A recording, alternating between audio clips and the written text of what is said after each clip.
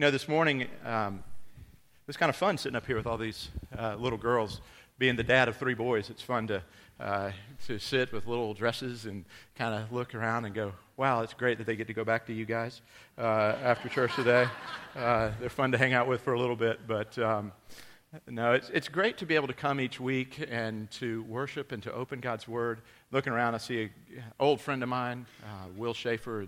Will and I were fraternity brothers, so if you need any dirt on me, you can talk to him. But I know a lot on him, too. But, the really cool thing as I look around and see friends come in is I can promise you, I don't think I'd be stepping out of line, that Will and I were not the poster children for living a righteous and godly life before our peers. And God has done some amazing work in both of our lives, and now 20-something years later in your family. So it's good to see you.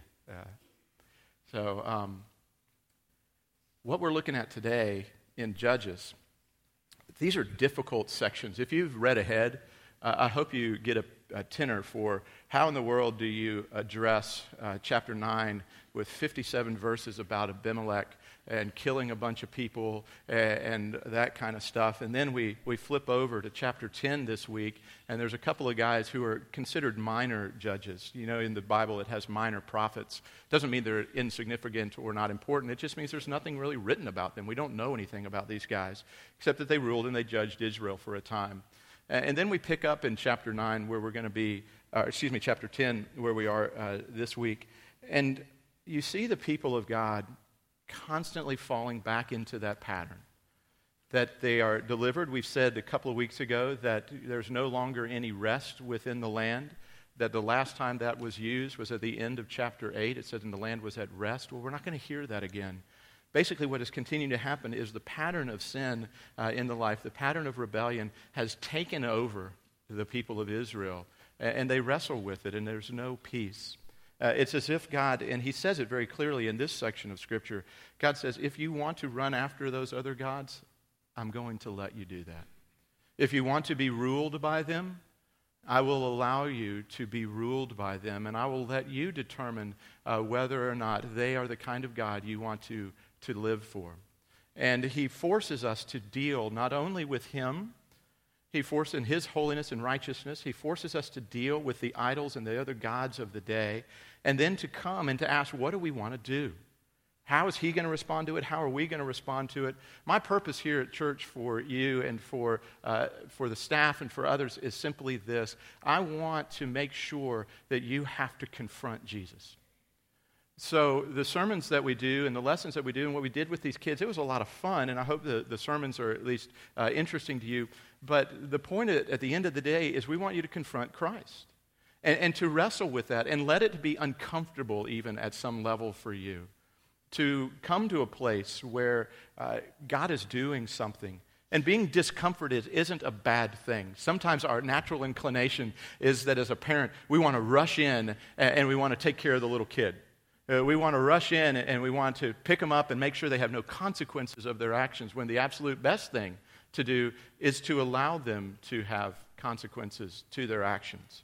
And to wrestle with those consequences and to ask deep and profound questions to begin to train them. Is this the way that I want to go, or is this the way that I want to go? For parents, it's, am I going to obey and respect my parents and hopefully in that reflect my obedience and respect for my God? Or am I just going to rebel and do my own thing?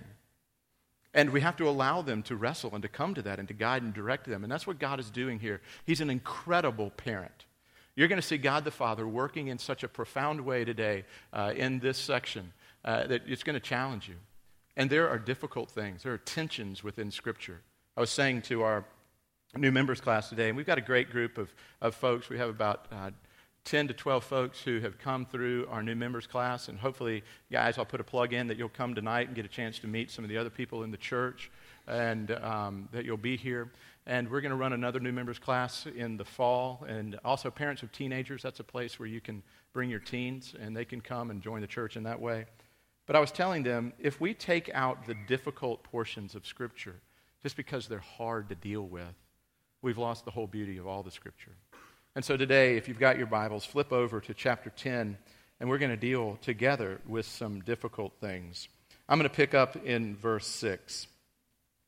And the people of Israel again did what was evil in the sight of the Lord and served the Baals and the Ashereth, the gods of Syria and the gods of Sidon and the gods of Moab, the gods of the Ammonites and the gods of the Philistines. And they forsook the Lord and did not serve him. So the anger of the Lord was kindled against Israel, and he sold them into the hand of the Philistines and into the hand of the Ammonites. And they crushed and oppressed the people of Israel that year. For 18 years they oppressed all the people of Israel who were beyond the Jordan in the land of the Amorites, which is in Gilead.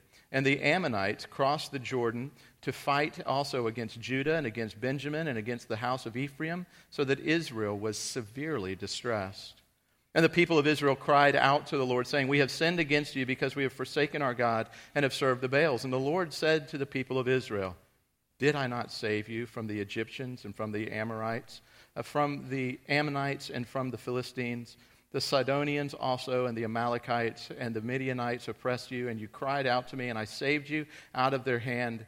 Yet you have forsaken me and served other gods. Therefore, I will save you no more. Go and cry out to the gods whom you have chosen. Let them save you in the time of your distress." And the people of Israel said to the Lord, "We have sinned. Do to us whatever seems good to you. Only please deliver us this day." So they put away the foreign gods from among them and served the Lord, and he became impatient over the misery of Israel. Then the Ammonites were called to arms, and they encamped at Gilead. The people of Israel came together, and they encamped at Mizpah. And the people who were leaders of Gilead said to one another, "Who is the man who will begin to fight against the Ammonites? He shall be head over all the inhabitants of Gilead." This is the Lord's word. May he add his blessing to the reading and the hearing of it. It's an interesting thing that's taking place here. It's a tough passage of Scripture, as I mentioned. And you hear continually that it says that the people turned and were unfaithful to the Lord. They went and served other gods, and they found themselves in bondage to these other gods, and they found themselves serving the other gods and in deep distress. And they would turn back to Yahweh, the God of Israel, their God, and they would reply, they would cry out to him, "Help us." A few weeks ago we talked about they weren't really turning back to him and saying, "Hey, we repent, we want to really follow you." They were just crying out in their anguish, and God was rich in mercy and tenderness, and he restored them. But here you see them turning, and God's response is more severe. God's response is, go cry out to those gods. If you want to follow Baal, go call to Baal. If you want to follow Molech, if you want to follow all the different gods who are around in this area, and you're serving them, and you're sacrificing your children, and you're sacrificing other things to them, if you're doing all of that, go ask them for help. Don't come to me anymore. I'm done with you. Oh, you can imagine that moment. It's a moment often that we come to in relationships that say, "Listen, this isn't working. If you want to run after those other things, go and run after them. I'll let you do that." You see, love oftentimes allows that to happen and sends us. And so then they come back to the Lord and they say, "No, really, we are under distress. We'll put away our other gods. We'll follow you." And it says that the Lord relented. But it's interesting. It says there that he was impatient over their suffering. It wasn't the profound nature of their repentance. It wasn't even that they put away the other gods that led God to show mercy to them. It was simply the mercy and the love of a father towards his children who were suffering, and he said that he relented. It's interesting, he speaks of the Ammonites and he speaks of the Philistines. And the next two judges that we're going to look at, Jephthah was a judge who led the people out against the Ammonites who were to the east. And Ammon, if you think about it, in today that's the city and the capital of Jordan. And so that would be the area of the world that was. And the Philistines were the ones who were in the southwest, and they lived along the coast. And that's when you see Samson rise up. And Samson delivered them from the Philistines. So he's setting the stage. But the first thing that we need to ask is this. What's the big deal? What's the big deal? Why was God so upset that the people were worshiping other gods? I mean, come on. What's the big deal? They at least still knew who he was. Why is it so important? Why is fidelity so important? If you're trying to follow me on an outline, good luck, but that would be sort of your first point there. Why is fidelity so important in a Christian relationship? Why is it so important that God says, you and me, that's it, nobody else? nobody else. And the place you need to go for that is very, very simple. You just go back to Exodus chapter 20. You go to the Ten Commandments. And you see that God states very clearly there a relationship based on fidelity. Where he says, first, I'm the God who led you out of the house of slavery, out of Egypt. I'm the one who redeemed you by grace alone and through this mercy that I showed you. Now, because of that, have no other gods before me. Now, notice, just as an aside, the reason I read the prologue is I think the prologue is the most important part of the Ten Commandments.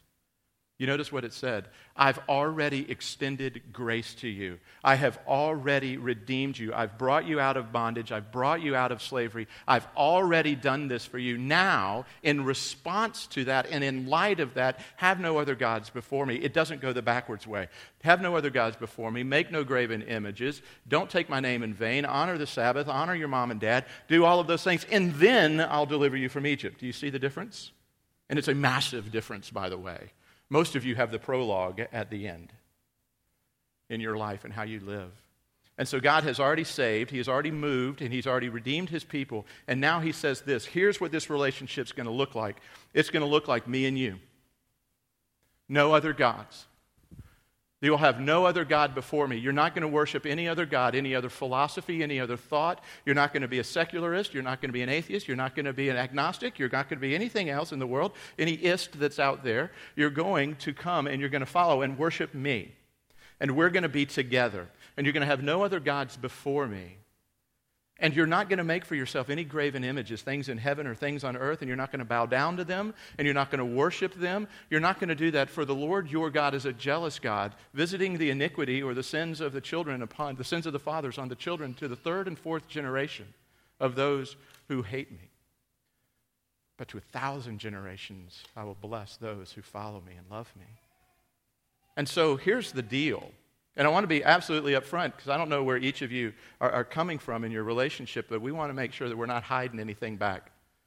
I was watching and looking at a friend of mine on Facebook the other day. She was ticked off because she evidently wanted to store some stuff in a little storage place, and it said it was going to be X amount of dollars per month. And so she went to sign the thing, and they jacked the price $30 per month.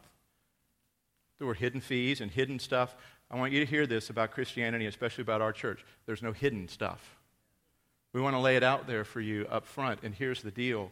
God says, I'm a jealous God, and I'm not going to share my relationship with you with anybody else. And if you think that's upsetting, put it into a marital context. Husbands, what would it be like if you came home this afternoon after being out playing some golf or going to the store, and you walked in and there was another man in your wife's arms in your bedroom? How would you respond? Honey, I'm home. Milk's in the refrigerator. I'm going out to hang out with the fellas. Honey, that's okay. I know everybody messes up. Honey, it's no big deal. Wives, flip it around. You come home and you find your husband with another woman. Younger people who have boyfriends and girlfriends, how does it feel? And how would you respond to that? We hold one another to those same standards, but yet somehow we want God to not be all that upset if we go running after, and the word that he uses here is prostitute ourselves after other gods. So basically the visual image that he's saying is this: God walks back into our home, and what he finds is us in bed with other gods. Having intimate relationships with other gods, being in intimate places with other things and other people and other thoughts and philosophies in the place where only he was supposed to be. Because he said to us, I am your faithful husband. I am binding myself to you. I am making a vow to you that I will never break. I'm faithful to you. Here's my expectation of you. Be faithful to me. Did it help put it into a better picture context for you? Well, that's why the wedding service is so awesome, because it's a cosmic drama that's being played out. It's the picture of the bride of Christ, us, with all of our sins and all of our mess-ups. What color dress does a bride usually wear? White. Because she's perfect? No, of course not. To show purity. Not necessarily the purity of the bride, but in the larger scheme, the purity of what happens to a person who walks down that aisle and makes vows to the bridegroom. You see, the groom represents Christ in a marriage ceremony. And the groom comes to the bride and says, now, because of my relationship with you, I'm going to make you white as snow. That's what Jesus says to us. He says, I'm making vows to you, and you're making vows to me, and we're calling heaven and earth into account. And this is the best way God could figure out how to make us understand his relationship to us. That's why, folks, take your marriages seriously. Fight for your marriages. Do not, if you want to know why, I don't want to go there, but Satan is no dummy. And he knows that if he can destroy the family unit, if he can destroy the picture of marriage and blur it, it blurs the picture of God and his relationship with us. There are vows that are going around these days. I usually don't ever let couples write vows, and here's why. Some of them that I heard were like this: I'll love you as long as I live. Okay, that's good. And another was, but tagged on top of that, I'll be with you as long as we both shall love. Okay. Anybody married out there have a bad day with your spouse? Anybody? Couple of brave men out there willing to do that. I tell couples all the time, here's the deal. You will fall in and out of like, but you should never fall in and out of love. You may not like your spouse today, but you should be committed to love that spouse today and be faithful to that spouse and to die and to suffer for that spouse and to do all of that for spouse. That's what God's calling us to do here. And so that's why the people of Israel just basically go, oh, well, Molech. Molech sounds like a good god. Let's go follow after Molech. Okay. Oh, but it's not. And Baal. We'll go after Baal. We'll go after Ashtoreth. We'll go after this. So it's interesting that there in the beginning of this chapter, there's a sevenfold statement of all the different gods that they were following after. And then God says in a couple of verses later, I'm going to give you 7 nations that are going to rule over you because of that. He said, God gets upset. He's a jealous God in that way about our relationships. So I want to establish that as the foundation point for building your relationship with Christ. He says, we're going to love one another, and we're going to love one another on my terms. And my terms are this: no other gods. You don't get to go experiment. Wives, how would this work for you? Your hubby is out with all the boys, playing some golf, and they go down and they start going to some clubs. And your husband doesn't, by definition, cheat on you. And he comes home and you say, honey, what were you doing? He says, oh, we were just looking. I mean, what's wrong with window shopping? I wasn't buying anything. Now, I've heard this as an excuse, by the way. Wives, how would you feel? I mean, I didn't do anything. I was just looking. I was just testing the waters a little bit. I was just a little bored, so I thought I'd just go have a little bit of fun. You would say, never would I do that in my marriage. Never would I do that in my dating relationship. Never, ever would I do that. But yet we constantly do that to God. God, I just want to hang out over here a little bit.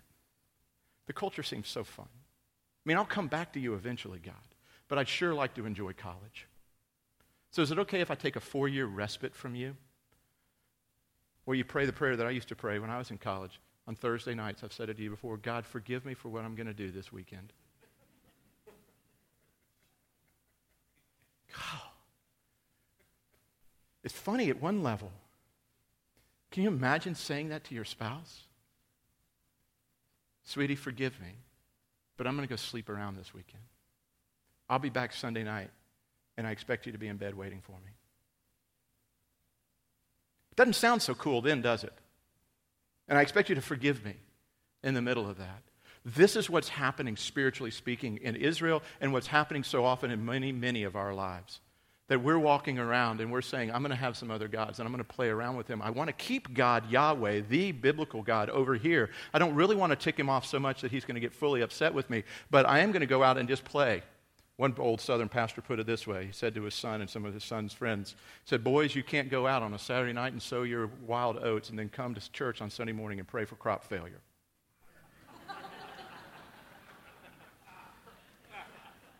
Isn't that why some of you guys are here? You had a bad night last night. And you're making up for it today. You're saying, God, hey, I'd like to go out tonight. I'd like to do whatever I want to do, and my conscience is going to be really bothered by that, but I don't want to be so bothered. So how about I get up and go to church today? It doesn't work that way. Fidelity doesn't work that way. So God's calling us to a fidelity and a deep fidelity. And what we see on the second part of that is a constant lack of fidelity on the part of God's people. That constant infidelity leads to a situation of bondage. It always does. That it says here that God sold them into the hands of those other gods in those other countries.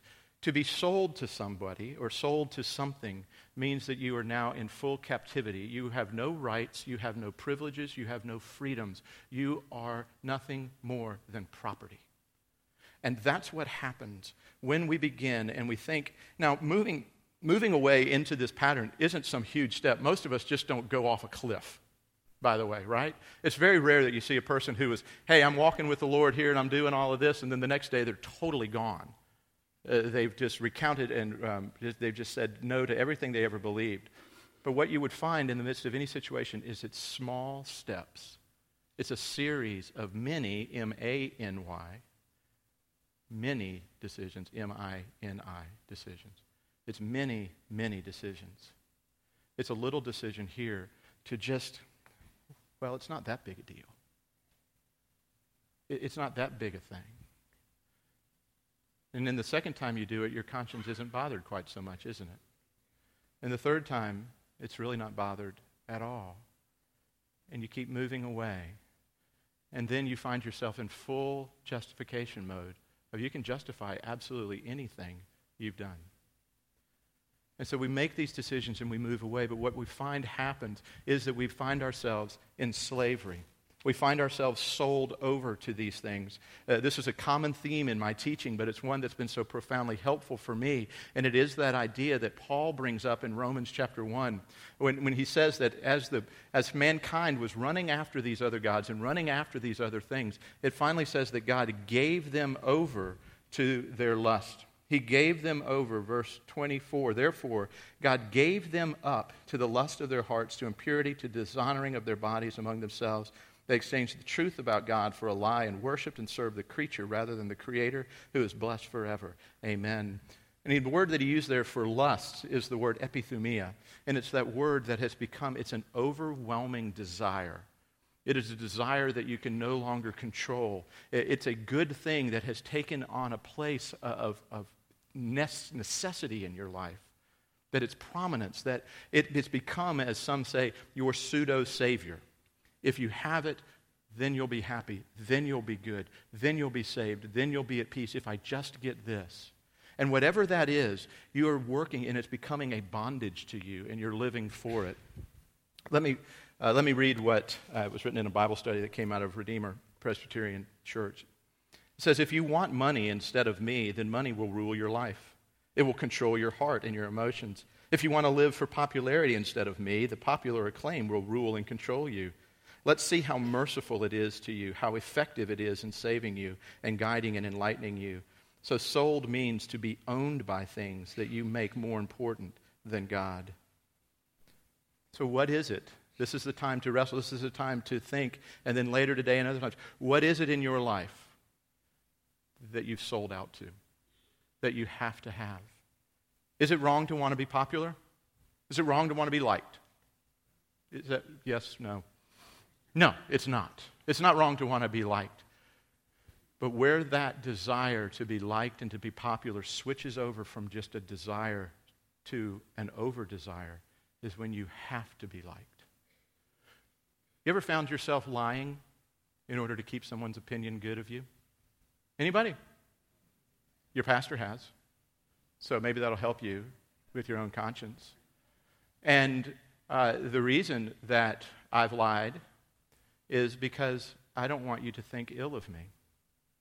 So I would rather break one of God's commandments because I want you to like me. What am I serving? Who's my God at that moment? You are. My popularity, my desire for your affection is my God at that moment. Money, is it wrong to want money and to have money? Of course it's not. But if you have to have it, then it is. To succeed, is it wrong to want to succeed? No. Let me tell you the story of a young banker. He graduated and he was doing really well and he was with a big bank. And he realized that the way to get promoted within the bank, especially through the training program, was to do incredibly well on the accounting exam, and he wasn't very good at accounting. They brought in a professor from the local university, and that professor came in and taught them accounting, but still this young, upwardly mobile young man had such a desire for success that what he did was late in the evening, on the night before the final exam, he went back to the tower, the banking tower in the city where he was being trained, and he had gotten to know the security guard over the course of time. And he gave the security guard $50. And he said, hey, I need to get into the offices. I especially need to get into my boss's office. I left something in there. And the young man went in and got in, and he opened up the drawers, and he found the exam. He found all of the answers, and he aced the exam.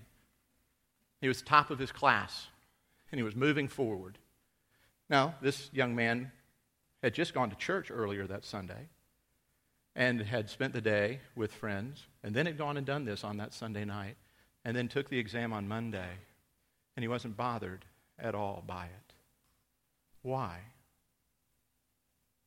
His God was not the God of Sunday morning.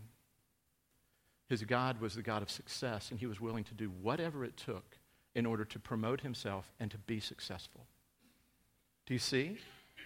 Do you see how the desire for success, would it be wrong for that young man to have wanted to make a good grade? Of course not.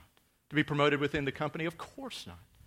But he was willing to do whatever it took in order to get to the place he wanted to go, even though he knew that it went absolutely against what he said that he believed. And it didn't bother him anymore. He was sold to it. He was in absolute slavery to it. He was lost to it. And here's what happens from an incredibly loving father. This is what God says to the people of Israel here. They came back to him and they realized, we've wanted these other gods and now we got them. And it's not good. And so we're really suffering under these other gods. So they come running back to God and they say, hey, would you get us out of this mess? And God looks at them and he says to them so lovingly, no. Go and cry out to the gods whom you have chosen. Let them save you in the time of your distress. Some of you are there right now. And you look back and you look at God and you're angry with God and you're shaking your fist at God. And all God has done has been an incredibly gracious, loving, just Father who said, if you want to run after that, go for it. I'll let you go do that. I will take off the restraints among you. That's what Romans 1 says. If you want to run after those other gods, I'll let you run after those other gods. See if they'll save you. See how they do. You need to wrestle with those things. So now what? That'd be a terrible place to end, wouldn't it? Come back next week for point number 3. So what happens? What's the rest of the story? The people came back to him and said, no, we really don't want them. We really don't want them. We want you. We want you, and we're so willing to show that we want you that we're going to get rid of all of these Baals. We're going to get rid of the Ashtoreths. We're going to get rid of Molech. We're going to get rid of all these other gods, and we're going to come back to you. And God said, I see your actions, and therefore I'm moved. That's not what he says. It says that God was moved, and he was impatient. Why? Because of their misery and their suffering. Here's the tension in Scripture, okay? God is a just God, and he's a loving Father. And if you are a parent or a grandparent, you know exactly that tension. My child needs to learn a lesson. My grandchild needs to learn a lesson. I love them, though. I brought them into this world. I would die for them. How do I reconcile these two things? How do I do this? The Old Testament does not explain or give the answer, by the way, folks. It's the teaser, and it is the pointer to the answer. The answer isn't the repentance of Israel or your repentance. Is it good to repent and put away the other gods in your life? Absolutely. And what you need to do is identify them, dismantle them, and get them out of your life. And move headlong into that today. Don't mess around. But when you do that, and because you do that, is not when God starts showing you love. Even your movement to taking them down is God showing his love to you. Because he's stirring in you something. And it's his love that comes and says, I'm so tired of the misery of my people. You know where that's brought together beautifully? It's in the New Testament at the cross of Jesus Christ. That the beauty of God's justice and the beauty of God's love are brought together in all of their tension and in all of their love. They're brought together because you serve a God, and you're being introduced today to a God who says, you need to obey me, folks. Don't take lightly the obedience to my law. Do not take lightly piety and righteousness in this life. Do not be so greasy grace and sloppy agape over here that you think I don't care about any of this stuff.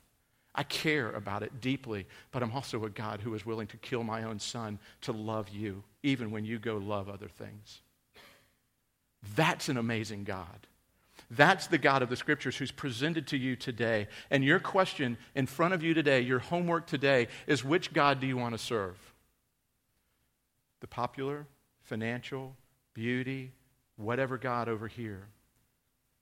Or the God who so beautifully reconciles his justice and his love in the person of his Son, Jesus Christ? Because the beauty of the cross is this. It says that Christ took a cup and he drank it. And it was the cup of his wrath. The wrath of his Father. And there's a part of me who would want to say to somebody who deeply wronged me, you drink it. The final scene of Hamlet, when he takes the head of the man who had killed his father and he pours the poison in, it says, drink it. Christ didn't do that. He said, I'll drink it, so that you don't have one drop left. And I'm doing this to satisfy both my Father's justice and his love for you.